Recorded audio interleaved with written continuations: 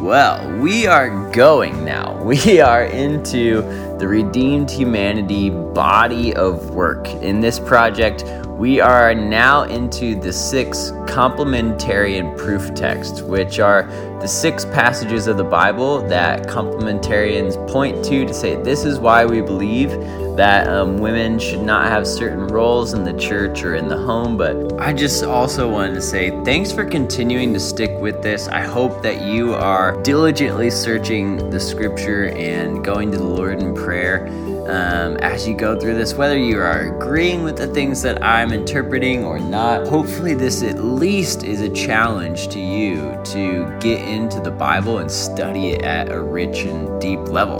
Last time when we did that, we saw that 1 Timothy is not actually all about women's and men's roles in the church. It's actually about the gospel being advanced in the church in ways that are wise and also peaceable to the community. And so this time we're going to turn our focus to 1 Corinthians 14, 34 through 36. So as we begin our study of this next passage, 1 Corinthians 14, 34 through 36, I'm going to give a quick overview of the historical context in which it is set. This is the first known letter from Paul to the church in Corinth, and Corinth was a very wealthy and also religiously eclectic port city in ancient Rome. Paul established this church, which you can read about in Acts 18, and he stayed there for a year and a half to support its early life. After moving on to other cities and churches, Paul got some reports about certain things that were not going well in the Corinthian church. And this letter is Paul's response to those problems. So once again, I want to note that all this historical context, it can actually be found within the Bible itself. Now, we can move over to a quick synopsis of the whole letter, which it's going to provide us some of the literary context that we need to understand this passage. Paul divides his letter in a very straightforward way, with each section addressing one of the problems that he heard about in the reports.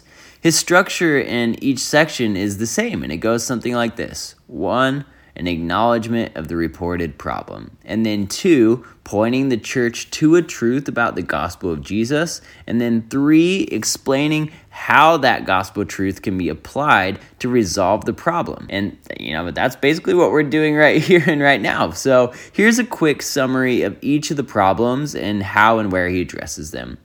Chapters 1 through 4 are addressing some divisions that were occurring within the church because people were only listening to the teachers and speakers that they preferred. So Paul's response is that the community of the church, it's supposed to be reunited around Jesus, not divided over favored personalities. And then chapters 5 through 7 are all about the sexual immorality going on in the church and the fact that some people were excusing it on the basis of God's endless grace. But Paul reminds them that Jesus paid the price for sin, so they should not take lightly the weight of that which he bore upon his shoulders for them. Paul then goes on to remind them that their bodies, they're going to be resurrected with Christ. So if our bodies are going to be raised up, we should treat them with respect and integrity today. Chapters 8 through 10 are about a dispute that the church was having regarding whether or not they should eat certain kinds of meats that have been sacrificed in temples to other gods. Paul directs them to be as publicly clear as possible in their allegiance to Jesus. So if there's anything like eating food sacrificed to idols that might confuse their neighbor about where they're giving their allegiance, they should avoid doing it. Their actions should always be moved by Christ's love for God and for others. So then chapters 11, which is where ours occur, through 14, it's all about the weekly worship gathering. So chapters 11 through 14, which is where our passage occurs, was all about the weekly worship gathering. Their gatherings were getting chaotic and disorganized because people were speaking and prophesying over one another without any semblance of order. But Paul says that the church should function not chaotically, but in harmony, like a human body, each member performing its function for the building up of the church. And what's more, every aspect of the weekly gathering should be compelled by the love of God and others, rather than getting one's own time in the spotlight or just having some spiritual high experience. Chapter 15 is about the reality of the resurrection. Some people in the church were trivializing the resurrection and saying it is not a vital part of the gospel. Paul, however, says that the resurrection is indeed an indispensable part of the gospel and tells the church that they must hold on to its literal truth. For Paul, it's the thing that gives the church their hope, their worldview, and the strength they need to live in the ways Paul has called them to in the previous sections. And the last chapter closes the letter with some thoughts on the collection of money that Paul is taking up for the church in Jerusalem, and some details about his imminent plans, and a personal greeting from those people who are with him.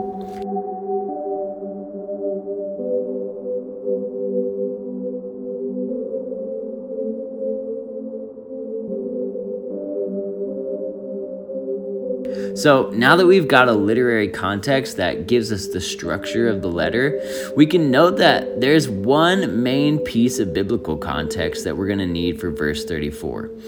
In 11:34, Paul makes mention of the law. And the interesting thing about this reference is that Paul does not mention what specific part of the law he's referring to.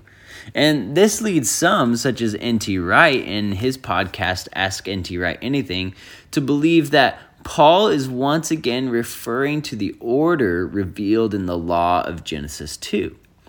This understanding makes a lot of sense because he has referred to that same passage in, like the letter we just went over, and it seems to be his main argument for why women need to be subject or submissive in the context of the worship gathering at the time of his writing. So with that said, we will once again be utilizing the work that we've already done regarding Genesis 2 and Paul's interpretation of it as our biblical context.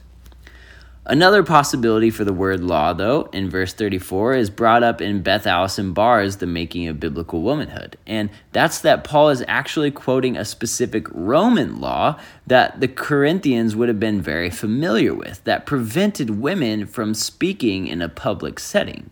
But I'm actually just going to defer that section of the topic to her work. So if you're interested in that, go check out Beth Allison Barr's The Making of Biblical Womanhood. One final piece of historical context that in that same episode N.T. Wright brought up in his podcast is that it's quite possible and probable even that women in the first century were not only undereducated as regards the Torah and philosophy, but also lacking Koinonia Greek, which was used in the worship gatherings. So they may not have even been able to understand the teaching until they got home to ask their Koinonia Greek speaking husbands and then have them interpret it into the common language.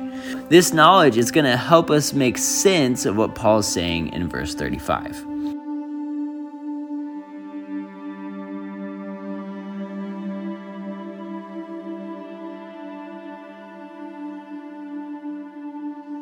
With the context now in our hand for the passage, we're going to examine the structure of our text.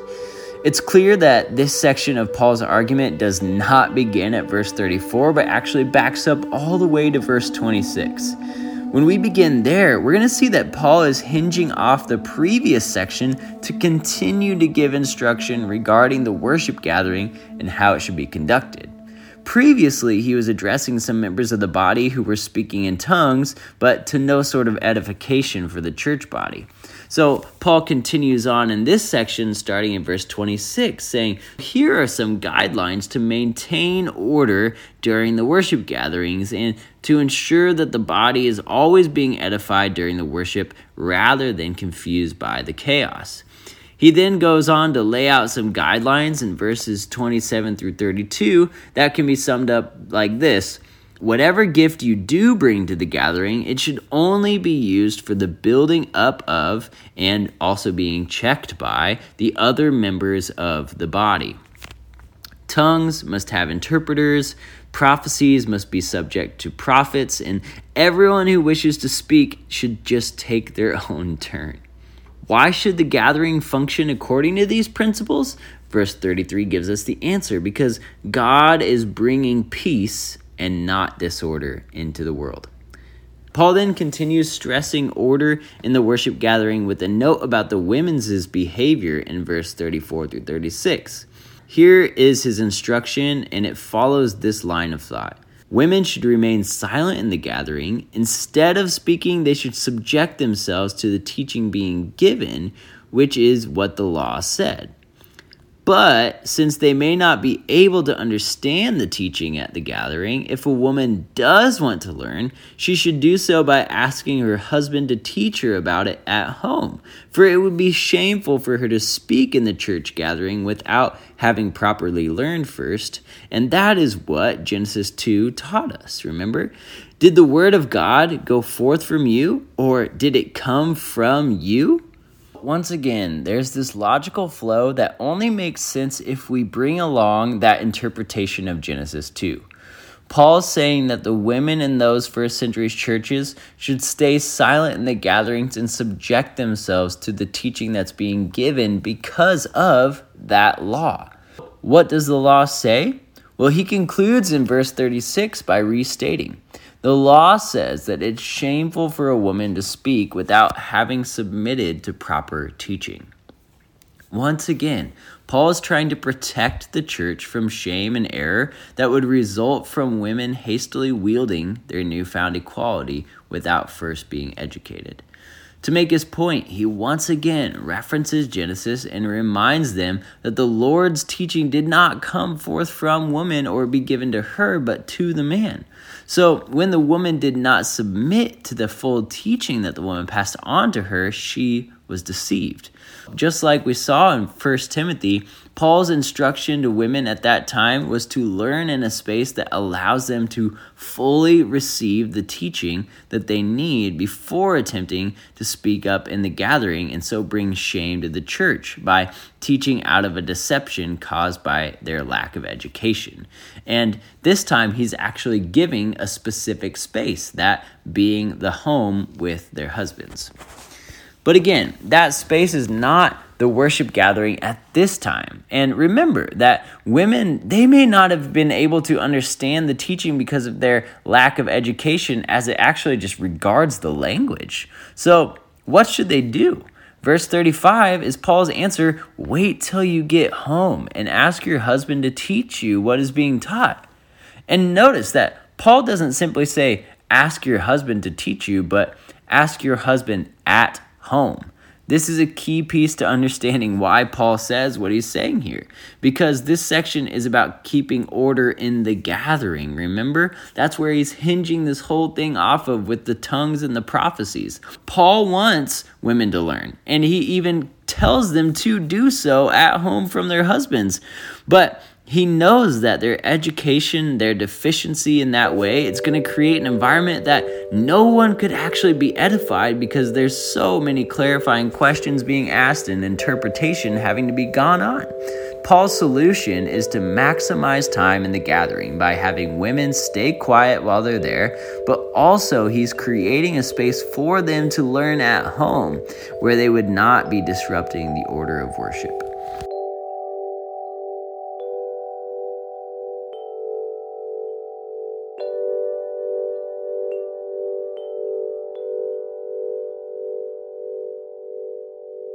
So after addressing the clear problems that women faced in the first century church gathering, Paul warns the Corinthians in verse 37 and 38 to heed all these guidelines about orderly worship because they are from the Lord. He then closes by restating his purpose for this section in verse 39 through 40 by saying, "So it is good to prophesy and to speak in tongues, but do it all in a way that is proper and orderly." Before moving on, I want to again use this section to show the importance of grounding biblical interpretation in proper and sufficient exegetical work. Without doing this work, this passage becomes impossible to use for the good of the church or to point to the glory of Jesus. Once again, I'm just so thankful that I've never heard a pastor insist on a literal interpretation of this entire passage that would prevent women from speaking at all on Sunday mornings, but unfortunately, I know that it does happen. But I have heard pastors refer to this passage when backing their complementarian views, but then walking back on some of these, women should be silent parts. This is part of the problem I've noticed with complementarian interpretation of these texts. It tends to point to some scripture as if it's absolutely clear regarding God's intent for women in the church, but then they're forced to acknowledge that either, Paul doesn't totally mean what he says, or he does mean it, but we just don't really apply those parts anymore in our context. Proper exegesis, it just removes this tension. It's not an easy way out, but it's rather the intended way forward. This section, it's about order in the gathering. So that's how we should read this section too.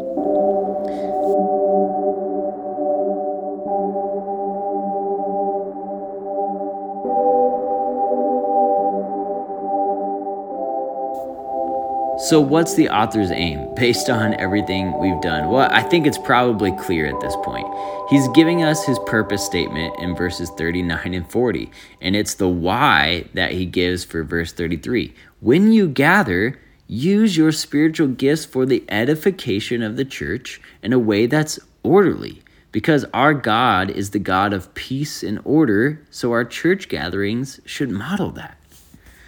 One great thing about this passage is that verse 33 explicitly lays out the theology that's motivating Paul's words in this section. Paul believes that the God he serves is a God of peace and not disorder. So since Paul already seems to be referencing Genesis in verse 34, I think it's fair to say that Genesis would also be a good place to turn regarding God's nature as one who brings peace and order. The Spirit that worked peace into creation is now working within the church, who are new creations, and moves us to live by his order and his peace and demonstrate it in our gatherings.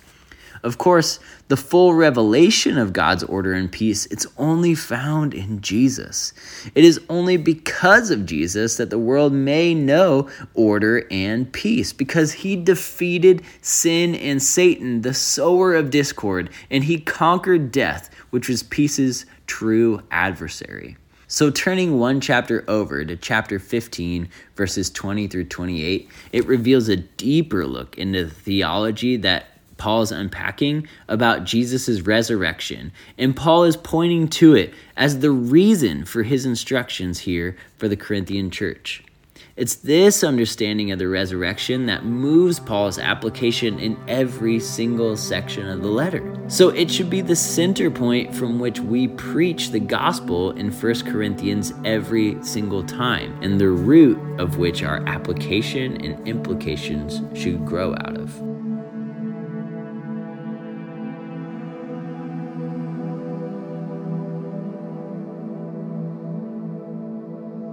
With all of this work done, we can finally move on to a quick sermon outline that, for me, has 3 points in an application section that I would structure like this. First point, I would begin with verse 26, making Paul's point that the church gathering in Corinth was becoming about individuals just doing their own thing for religiosity's sake. But continuing into verses 27 and 32, that it's actually intended to be the place where everyone brings their gifts before the Lord and toward one another to build up the church. I would then reiterate that our weekly gatherings are still for the building up of the church to the glory of Jesus. So if our hearts aren't there, we need to humbly repent and then ask the congregation to consider, what am I bringing to build up the church and glorify God? How am I gifted for that purpose? I would then ask the question, why is this the way that the church ought to function? What's the heart behind it? And I would show that Paul's belief is because of the gospel. I would then follow his lead and preach the gospel of Jesus' resurrection, starting with verses 33 and then turning to chapter 15, 20 through 28, and maybe Genesis if I have time to show just how Jesus is the fulfillment of the plan that was set out from the beginning for peace and order. I would then move towards a theological application that God desires his church to be one that lives out of the peace he has won, and he's given it to us. So we give him glory by submitting ourselves to his rule and reign. I would then use that last part about giving him glory by submitting ourselves to him to transition into verses 34 through 38, and I would carefully walk through it. I'd explain the why behind Paul's words in the first two verses by pulling on that context that we've already discussed. And I would do that to point out that he is not, again, banning women from participating in worship, but warning those in Corinth of the danger and shame that comes with jumping up to teach without first being humble and patient enough to be taught the full truth of Jesus from those who have already received it and are teaching it properly. As we saw in chapter 15, 20 through 28, Jesus does not take the kingdom for his own, but he gives it over to the glory of the Father. So we should do the same in the church. I would then conclude this section by giving the same warning that Paul does in 37 and 38. And this could be its own point, honestly, but my conclusion would wrap up with verses 39 and 40, showing again that Paul doesn't want to have his previous points discourage the Corinthians from using their gifts. He simply wants them to approach their gatherings with humility and employ their gifts for the good of the body to God's glory.